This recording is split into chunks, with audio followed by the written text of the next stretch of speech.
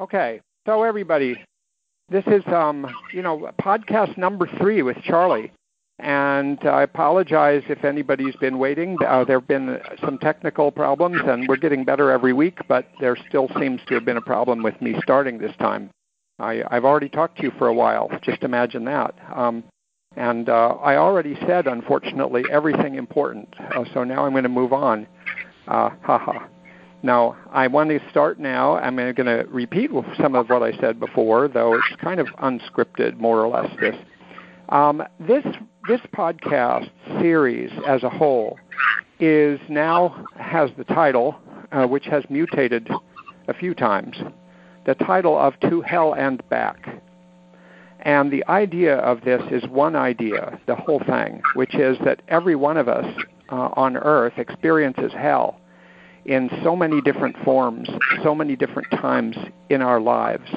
And by hell, I don't just mean sort of lightweight difficulties. I'm really talking about, the worst moments of our lives. Sometimes those are extremely extended moments. But this is the hell of grief that's nearly unbearable, or illness, the hell of injuries that are terrible, and catastrophes like we heard about with the last 2 weeks with our colleague in Puerto Rico with the hurricane, the hell of going through depression, and anxiety, the hell of having a psychosis, and the hell of addiction, the hell of being a family member or somebody who loves anybody going through any of these things, the hell of being feeling very empty in life and lonely and having no purpose, or having really painful relationships that don't seem to be able to be changed and that you can't get into or can't get out of. And same with work environments for some people. There's parenting hell when you just can't make things happen the way you have in your mind as a parent, and keep falling into habits that don't work very well. The pain of estrangement when someone from your family basically finds it necessary to stay away from you, and how awful that can be, and the pain of being in abusive relationships that are hard to get out of. So, in other words, it's just nobody escapes it entirely. Some people have a lot more than others, unfortunately.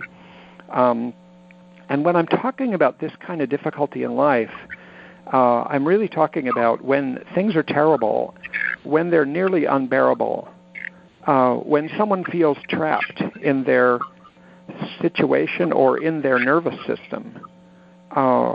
They feel whatever they're in, even if it's not going to last forever, it might even just be a shorter time, but it feels like it's never going to end. And it's overwhelming. It's way past what you think you can usually cope with, and you feel helpless. So the hurricane in Puerto Rico was an example of that, where the people there, including the person we spoke to last 2 times, Domingo, prepared for hurricane because they've been through lots of hurricanes. They knew everything to do.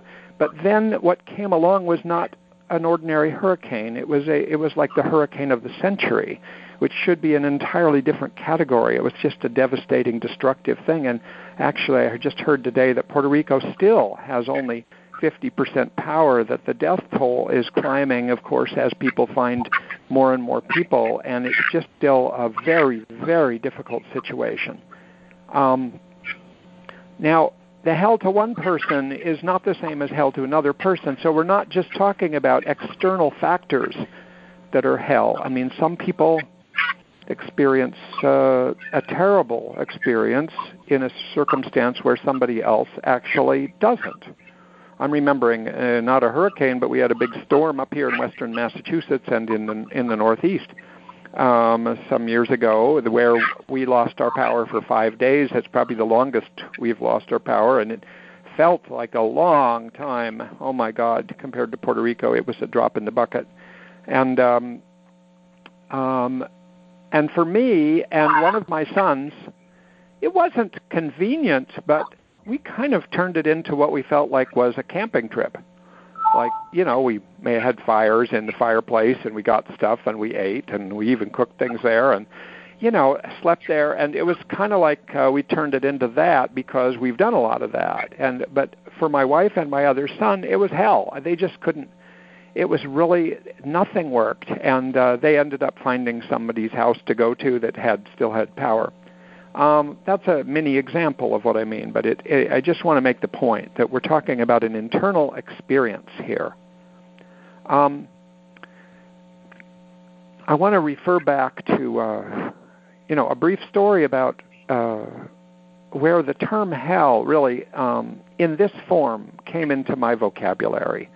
Because, as many of you know listening, but I can't assume everybody does, and it's still a useful context to go over, is that when she was 19 years old, Marsha Linehan, who developed dialectical behavior therapy, as I'll come to, as a way to help people get out of hell, was in a hospital and was in it for a long time and for psychiatric problems, symptoms, and a lot of emotional suffering, and just unbearable, and she just kept having to doing things that were designed to try to distract her mind or to get out of it, and it resulted in her being hospitalized for some time, and after going through a lot and being there long enough to know that there was no simple way out, it just kept happening. And being there long enough to find out that, no one had the cure. No one knew exactly what to do. Though, as she pointed out when she came out with this story a few years ago, the people who helped her the most were the ones that admitted they had nothing, that they really didn't know how to help her yet, but they were very kind to her. But when she was in that situation at one point, and she was in a isolation room by herself, she had the thought that if she ever were to get out of hell, if she could ever find a way out of the hell that she was in, she would spend her life going back in and getting other people like her out of hell. And that sort of laid that's like the origin story of dialectical behavior therapy, or DBT. And it became her mission, and it's been her mission, it continues to be her mission all these years later, because, that was probably more than 50 years ago.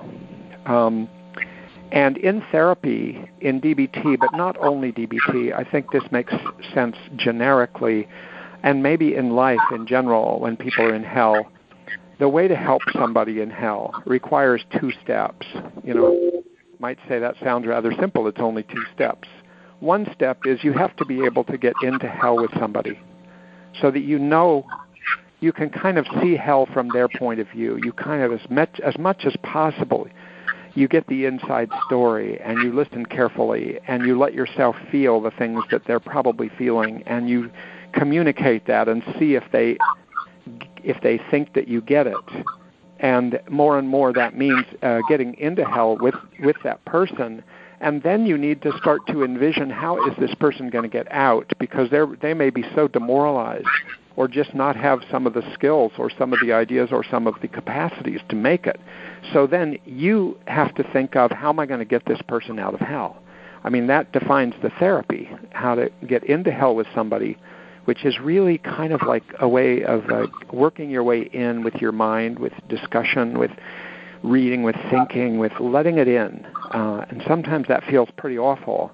And then it's how do you get out, which is what kind of tools do you have to help people get out? Because unfortunately, usually if you just convey that you understand it, that is definitely helpful. It's a step in the right direction, but the person usually needs more than that in order to get out and build a life. So again, the overarching point of this podcast is to learn about, think about, discuss, go into different versions of hell in life, sometimes with discussions with people, sometimes just me talking, and then hope to come across and share tools for people to get out, or to get others out, and strategies.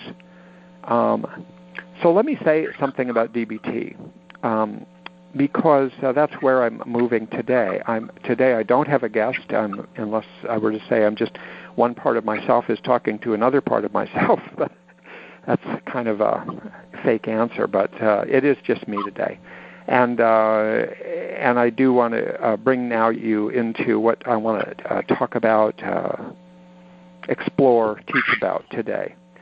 DBT at its core, at the center of DBT, it's now become perfectly clear after years of research that what helps people, and it definitely does help people, are skills, are the skills that are taught. They're taught from a manual that you can buy, Marshall Linehan's skills training manual, and other people have put these skills out in other forms. But at the center are the skills. It's sort of like there's other parts of DBT, but it's kind of like if you were to buy a hamburger, the skills are like the meat patty in the middle. Without it, it's hard to know what would happen. Chances are it wouldn't be as helpful. And now, if you look at the skills, there's a lot of them. They're divided with adults. The skills for adults are divided into 4 categories, and they're called 4 modules. And at the center of the skills is one of those modules. It's called the core mindfulness skills. And they're called the core mindfulness skills because they're considered to be at the core of all of the other skills. They are prerequisites, some of them. The idea in mindfulness skills and specific particular mindfulness skills is that you really need these to get started and to move in. There is mindfulness of relationships when you're working on relationship skills, and mindfulness of emotions, etc. Now, the next point, and what leads us to today's more discussion, is that at the center of the core mindfulness skills, you might say at the core of the core, is the skill of observing. The skill of observing. Not a very, it's not a big knockout to just say that, since we've all been observing all of our lives, or at least we think we have, though I think as I explain it, you'll see this is a particular kind of observing that we actually probably don't do most of the time in a pure form. So the idea here is that this is as simple as this sounds, this is a very powerful kind of skill, kind of activity, a huge thing. And so let me go on and say, today I want to talk more about what is observing and how would you use it, and how would you use it in hell of different kinds. So let me give you an example just to put it all together first before I unpack it. After Marshall Linehan developed DBT, I then learned about it. I went to Seattle where she was, and I learned directly from her about it. This was the late 1980s. And then I developed an inpatient program in White Plains, New York, a long-term treatment program based entirely on DBT. And in that program, we had 18 patients at any given time, and they almost all of them had borderline personality disorder as a diagnosis, but more descriptively, they were people that were suffering a lot. They were in the hell of their own emotions that they had trouble controlling, and that were often easily triggered and hard to manage. So at one point, just one little brief moment in that whole many years of work there was a 19-year-old woman who was in her own version of hell, and she was having a family therapy meeting coming up later in the day, which she was terrified about what could happen in that meeting, who would say what to whom. And she was pacing noticeably up and down the hallway, and she was wanting to die, and she was dying to cut herself because she thought that would provide some emotional relief. But she also was fighting that. She had made commitments to try not to do that and had help of our whole program to work on this.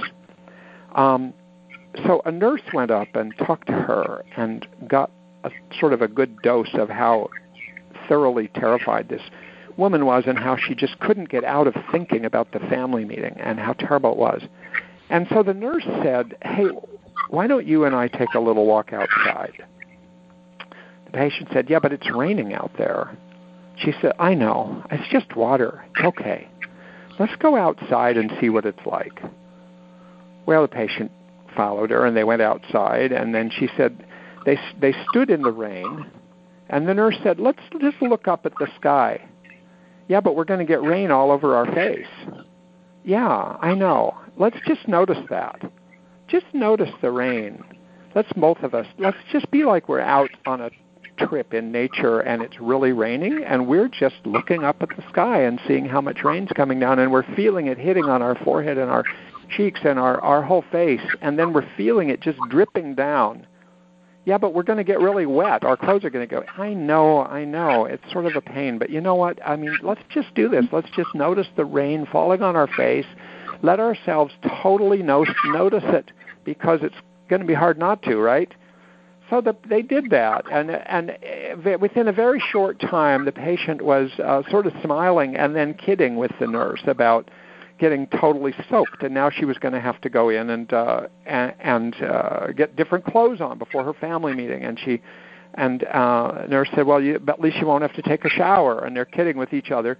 And so they went through that, and the patient reported the next morning in one of our group meetings that for the first time in her life that she could remember, she had a terrible feeling, and once she figured out what to do for a while, the feeling changed.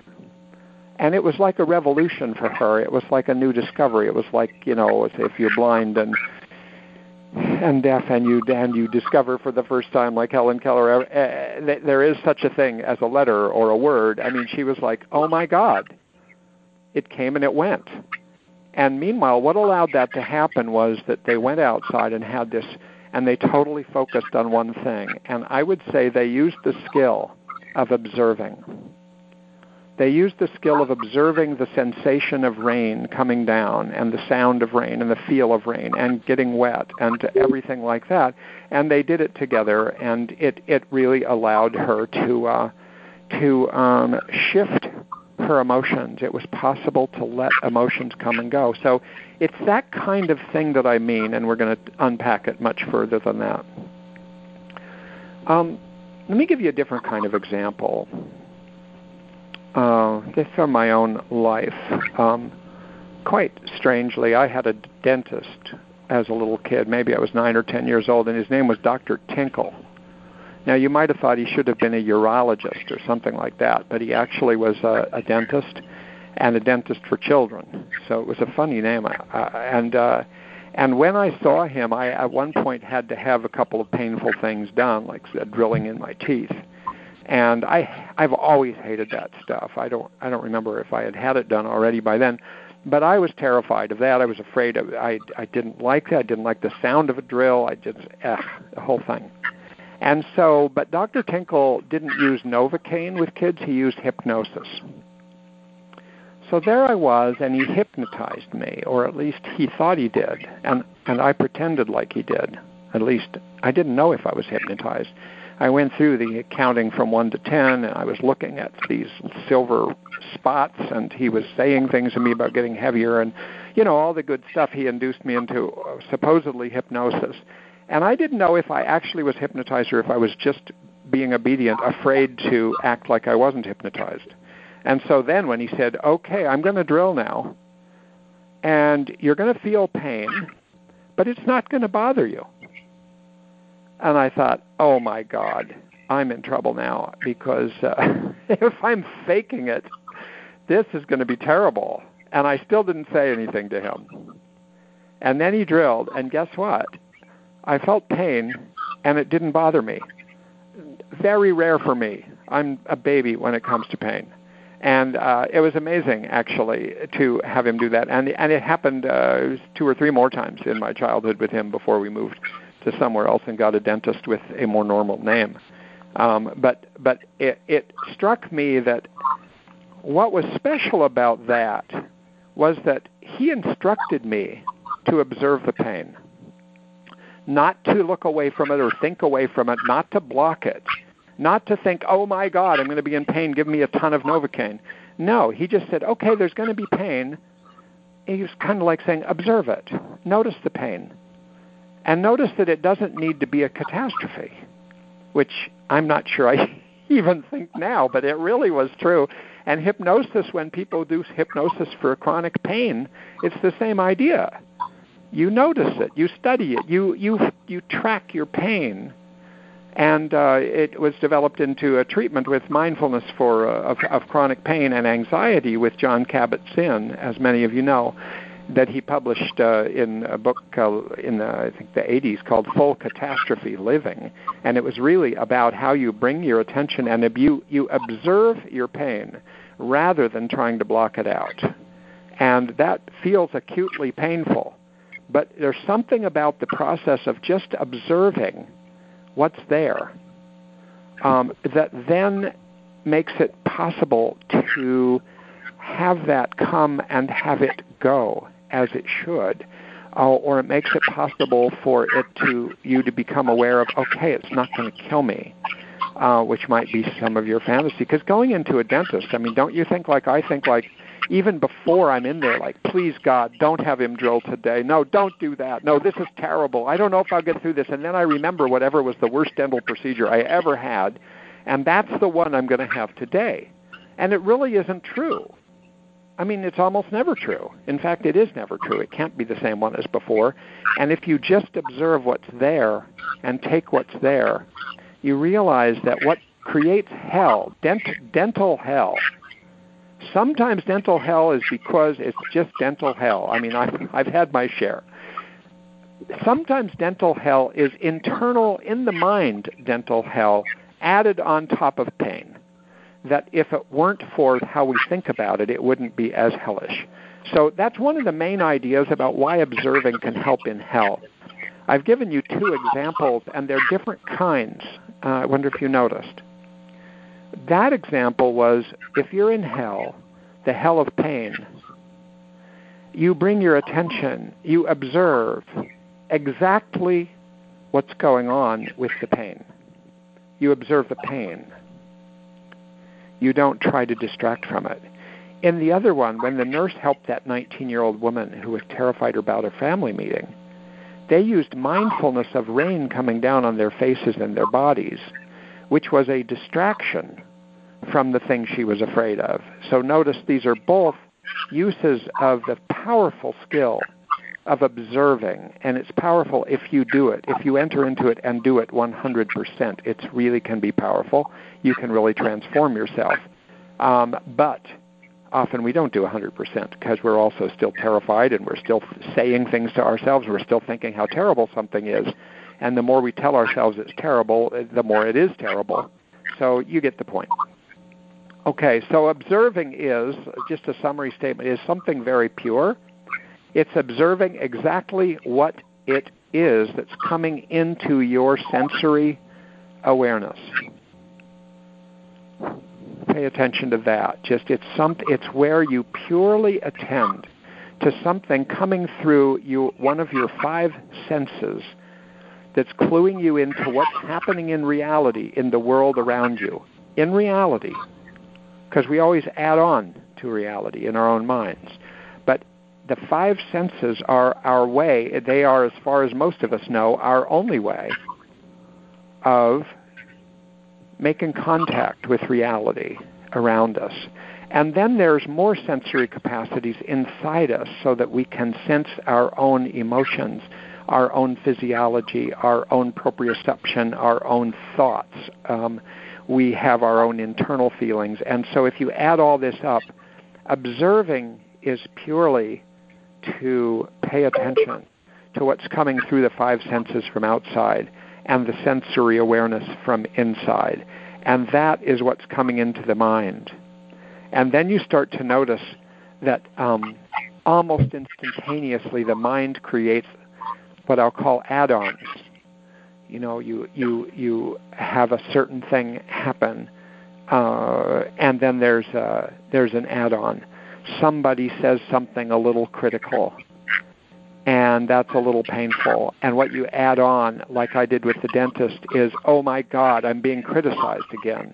And it can feel terrible because there is a history of criticism, and it isn't what's happening now, but it might as well be as in the eyes of the observer. You know, and then there are cravings. You know, it's natural when you have addictions and you're trying to stop that you will have cravings. But the cravings you can just observe your cravings. Just observe cravings, and people have developed skills for this, like surfing. Having an imagery of surfing on your cravings is something like just observing your cravings and using that as an imagery, a metaphor.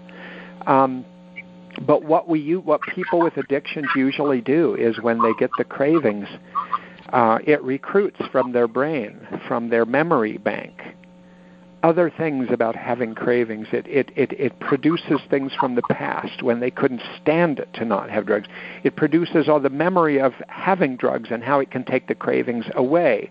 You can think, oh my God, my cravings are terrible now, I have to use. Rather than just purely observe, be with your cravings, right? So there is being in hell. There is being in external reality hell, internal reality hell.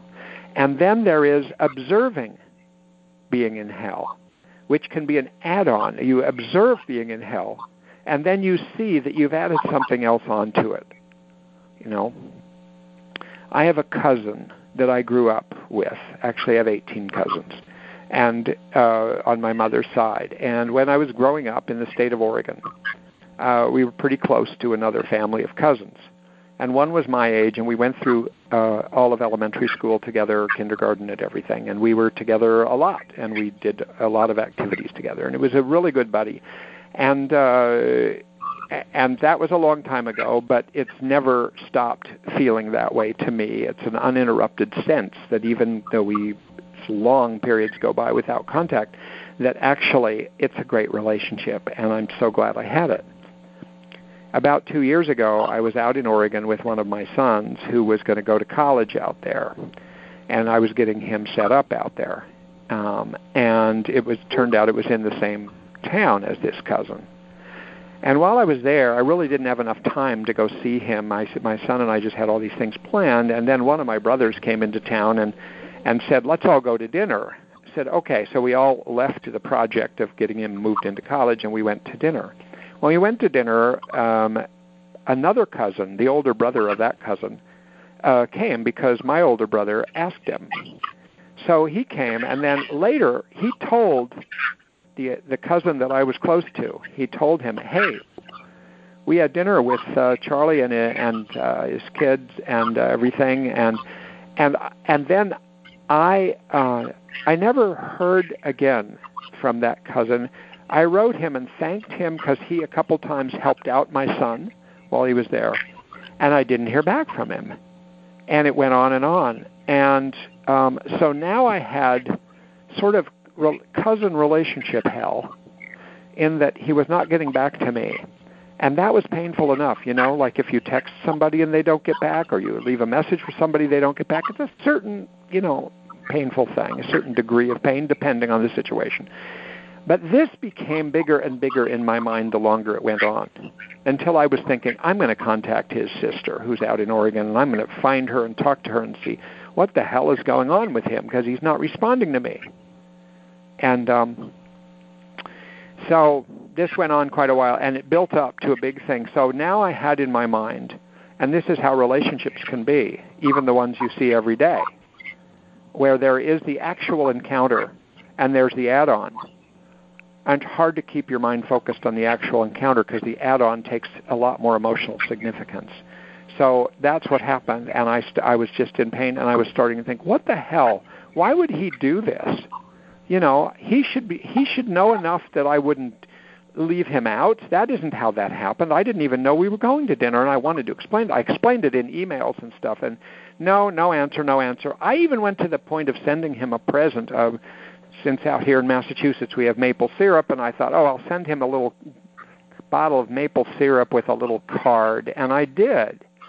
And then he emailed me. And then when he emailed me, it turns out he had found all the previous emails because he said, I was Chuck when I was a kid. He said, Chuck, I'm sorry that you thought there was something wrong. There was never anything wrong. I loved helping your son, and I like seeing you, and there's no problem at all. I just, I ended with a certain email like 2 years ago, but it's still there, and I went and checked it after I got this thing from you, and I see you've been contacting me. I thought, oh, shit. And all of a sudden, there I am back in reality.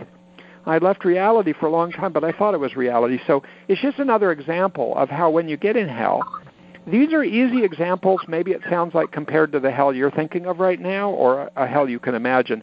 But and of course, observing doesn't do everything.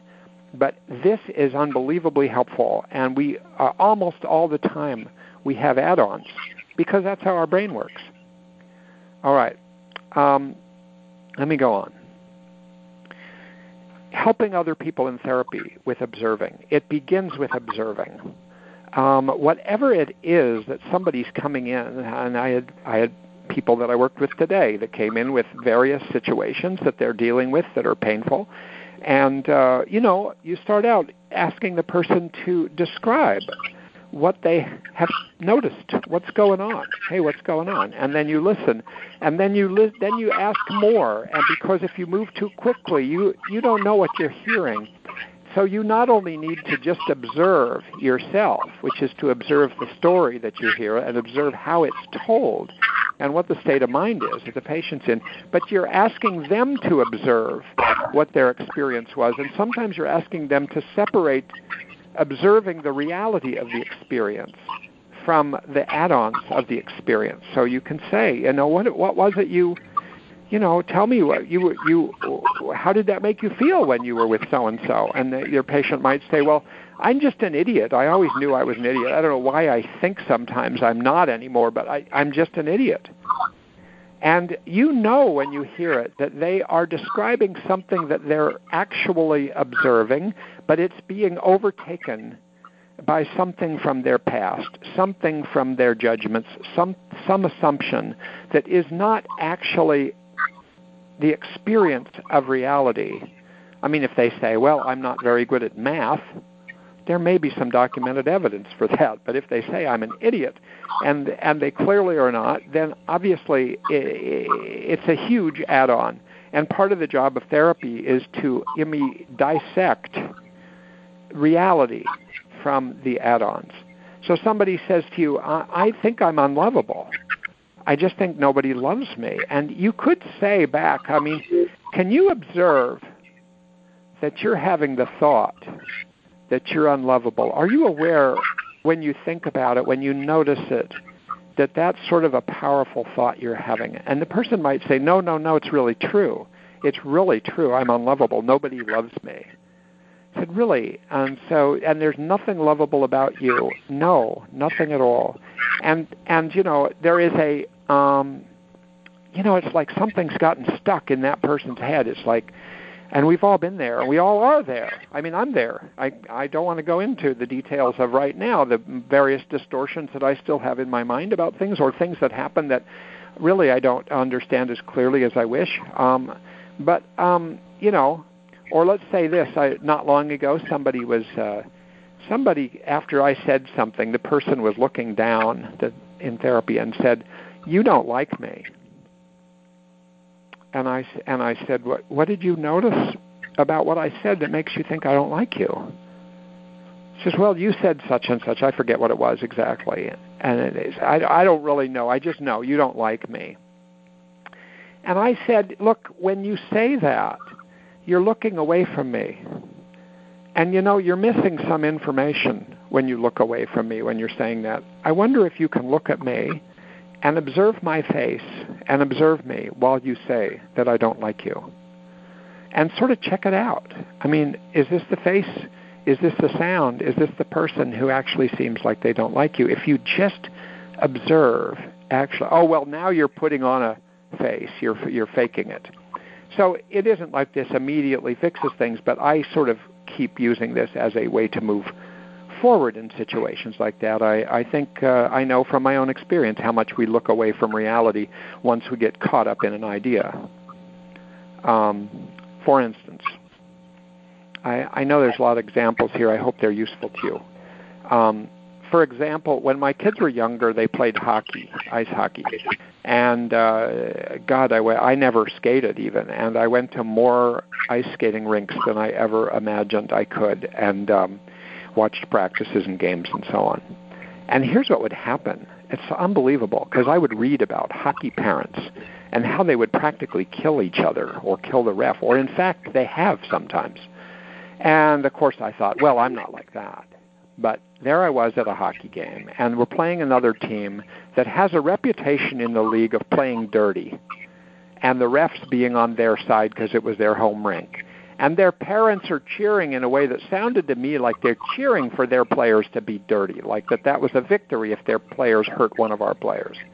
And so I'm watching and I'm thinking, wow, my God, think of these parents.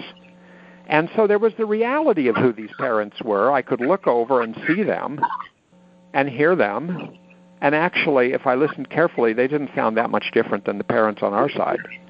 But then it was a morning game, and we went to the International House of Pancakes. Our team did afterwards, and turns out their team did too.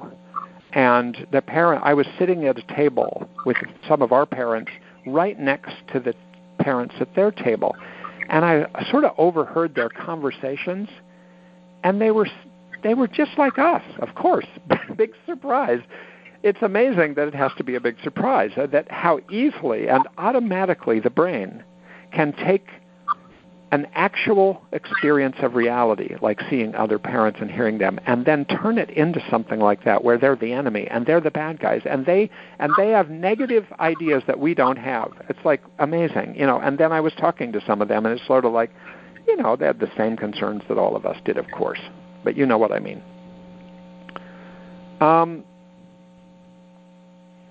Let me just think. I want to say something about parenting because these kind of problems come up with raising children, right? When we get to a week where we're really talking about hellish experiences of parenting and how to get out of that, I think, one of the things will be that one cause of suffering among parents is that they have the idea of what their kids, of course, should do. So they know their kid. Let's say you have a kid that has a talent in art, they're 5 years old, and you're putting up their pieces of art in your house saying, oh my God, it's a future Picasso here. My son can draw this thing, it's amazing. And and you think he's so unique unless you go to like 20 other houses of people that age, and their kids are also Picasso. But it's sort of like, and you have this idea that your kid now, you have an add-on. You have this lovely drawing your kid did, which you kind of think is nice, and then you start to add on to it like, wow, I wonder how good this is.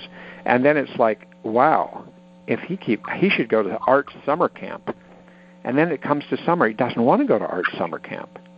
And the parent starts to get upset, and then the parent's upset with the kid, and then the kid gets upset with the parent, feels pushed around. And next thing you know, the parent is like, I want my child to become an artist. And it takes on a force that's amazing, like the force of, even among very reasonable people, right? And next thing you know, you're in a family hell where the parent is breathing down the kid's neck. If you want to ever read a great book about the hell of this kind of thing, and maybe you've read it or things like it, remember reading the autobiography, or was it biography? I think it was autobiography of Andre Agassi, the tennis player, whose father breathed down his neck from the time he was 3 years old, and he just hated his father, and he hated tennis. Somehow went on, and he was such a good player, he played well anyway. Okay, let me go on. What I did was I have some notes scribbled. I just want to look at and see where I've gotten. Okay, I want to say a little about how to do it, how to do observing. And, those of you who have studied or taken a class in DBT, or you have taught it yourself and you're a trainer in it, this is it. So if you think that'll be boring, you should, feel free to go make your turkey for tomorrow if you aren't already. But I do want to say a few things, because I'm assuming, this is intended for people to listen to sometime who maybe don't know those skills that way. And plus, I have my own way of thinking about them probably and teaching them. And plus, if I get enough time, I have a song that I was going to sing to you guys, just because I like to do that, make songs out of these kind of things. So, all right. The steps, really, of what you need to do for observing is that, first of all, the first step, and it's kind of like the most important skill of coping with difficult realities, it's like an inescapably important skill, and then there's lots of other skills, but is to acknowledge that, in fact, you are in a difficult spot. That you are caught up in my child needs to be Picasso hell, or these other parents are terrible hell, or this experience is going to kill me hell, which it may or may not. One never knows about most experiences. Whatever it is, you realize I'm in this kind of hell, and then you try to bring to mind what you're actually noticing. Like, what are you seeing? Like, let's say you go to Thanksgiving dinner somewhere tomorrow, and there's a cousin or a relative or an aunt and uncle you haven't seen for a long time, and you have some negative memories about them. They're a little bit hazy, and you really don't want to see them. And you sit down opposite them, and therefore the person you're sitting opposite is actually the person in your mind, the person in your history, the person that you don't want to see because you have some kind of memory, either distinct or not so distinct, of things that happened with that person. And in fact, it might have been very bad stuff, or it might not have been as bad, but somehow that's what it is.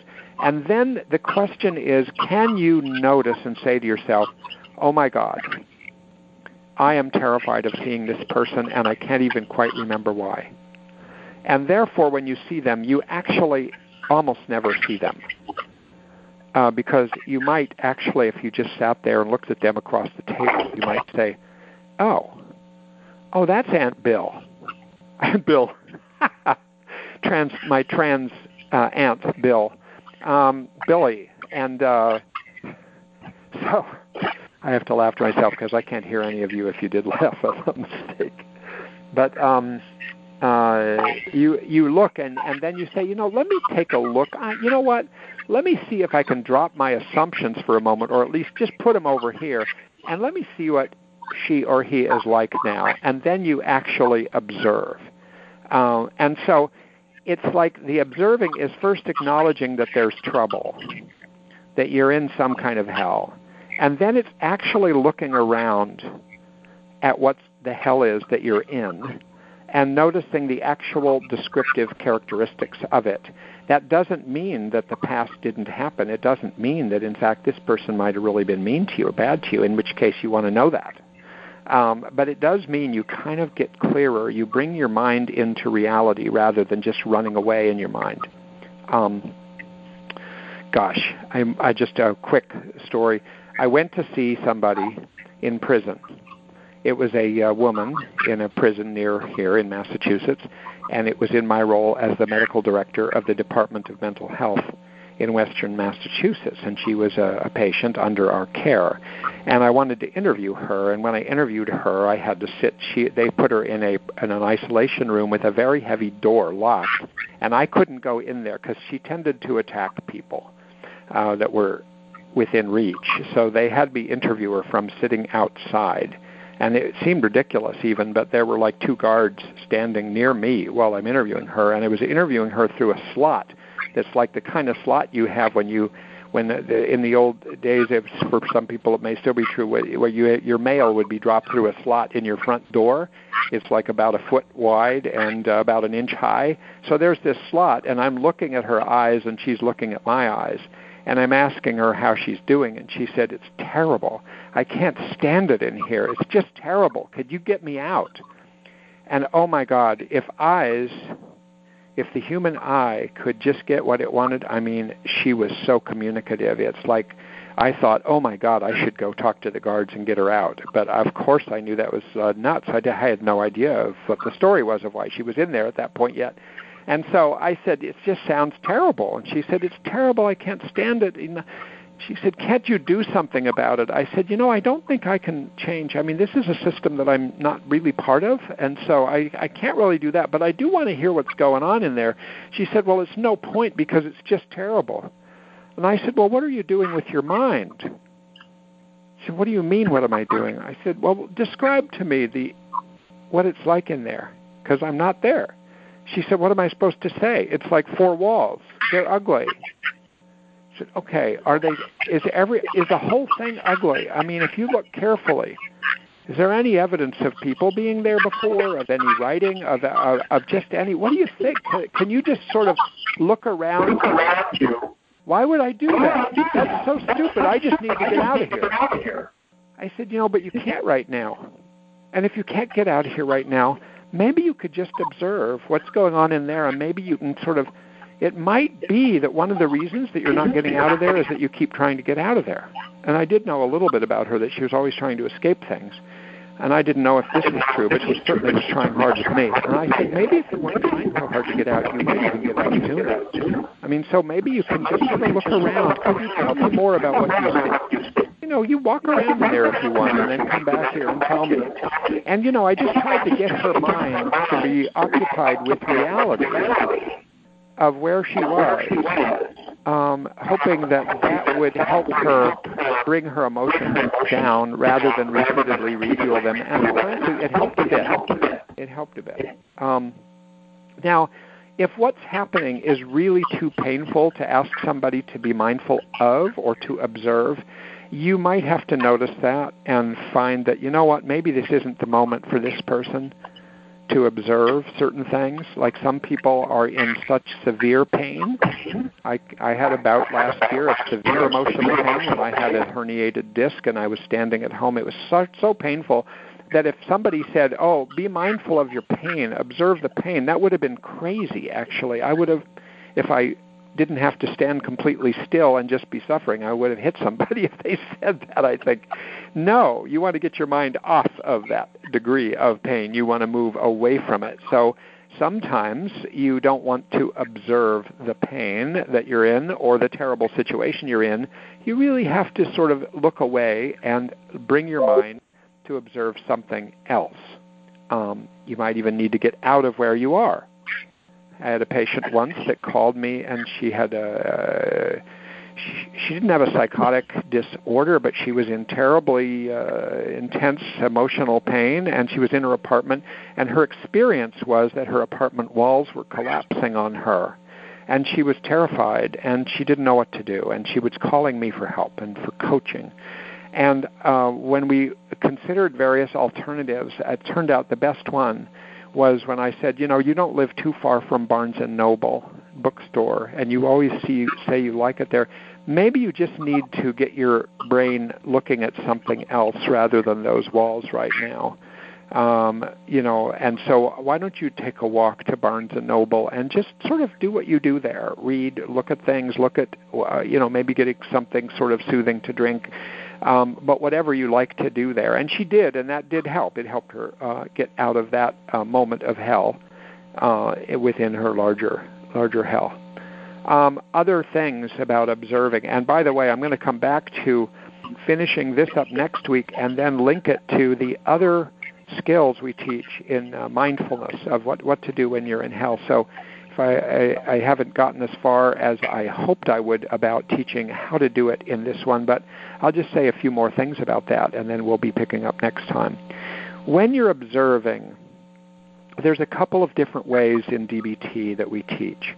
One is you focus your mind on something to observe, like the rainwater coming down, like the walls in the prison. Like the reality of the relative that's sitting across from you, the reality of my face and actually how I might feel towards this person rather than just what they have in their mind about how I feel. And that's all sort of focused. And a lot of ways we practice in DBT is focus, and you focus on the breath. And when you focus on the breath, it's not the concept of the breath, it's the sensations that are part of the breath. And you just notice those sensations, and that's good because they're always there, right? So that's focusing the mind, and we'll talk probably more next time about some of the how to best use that in different versions of hell. And then the other one is the opening the mind. Not focusing the mind. Focusing the mind is you've got some object or some activity or something, some sensation that you are focusing on, and you're bringing all of your 100% attention to just observing that. Observing it, not naming it, not describing it, not reacting to it, not acting upon it, not judging it, not interpreting it. Just notice. Just notice it, whatever it is, again and again. It's like broken record in your head, like, okay, yeah, it's that. And then you find your mind gets pulled away into some story or some meanderings, and then you catch it and you come back again and again. And there's something stabilizing if you do that over and over again about some aspect of reality that ideally is maybe neutral rather than either very negative or very positive. Opening the mind is where you just let yourself kind of hold steady and notice whatever passes through your mind. And you'll notice thoughts.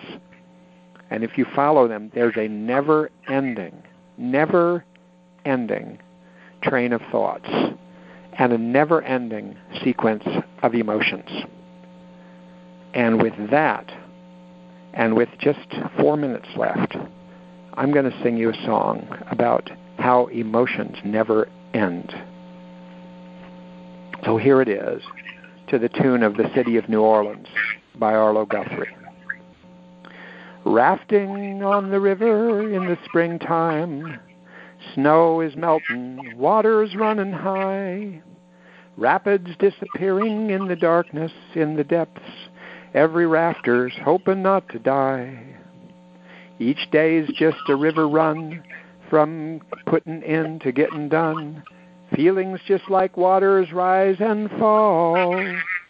Sometimes they intensify, they make us scream, they make us cry, and they take us on the greatest rides of all.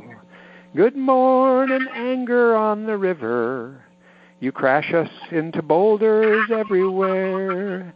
You give us all a thrill just before we take a spill, and then you shame us all, you just don't care. Wisdom is to know the ways of water, to notice when it's friend and when it's foe, to always keep our heads above the surface, to ride the waves, but sometimes let 'em go. But when we're in the water's grip, we can't let go 'cause the raft could flip. We settle in and hang on for the ride. It's strange to say, but often true, that doing nothing is the thing to do, rather than paddling against the tide. Hello, contentment on the river. It's nice to drift and look back where we've been. Your lazy pace allows us to recover and get ready for the turbulence again. Water and emotions just keep moving. Whether slow or fast, waves happen all the time. If we use our paddles with wisdom and with skill, by the end we might just feel sublime. Doesn't mean we're always dry. It doesn't mean we never cry. Water and emotions cut both ways. But observing rapids mindfully, using skills can set us free and give us lots of satisfying days. Good evening, darkness on the river. It's time for us to end another run. You have brought us chills and thrills, now sadness, and now we rest before another run. All right, look, I hope you enjoyed that. It's really about how emotions are just always going. You can always tune in and observe them. And I hope you all have a great Thanksgiving wherever you are, whatever you're doing. Or if you listen to this later, obviously, I hope you had a great Thanksgiving. And thanks for listening. And if anybody wants to email any feedback to me of any kind, including suggestions, you could go to my website, charlieswenson.com, where this will be posted with the other podcasts within the coming days. But also, you could send me an email at c.robert.swenson@gmail.com, and I would love to hear from you. So take care, everyone. Good night. Thank you, Charlie.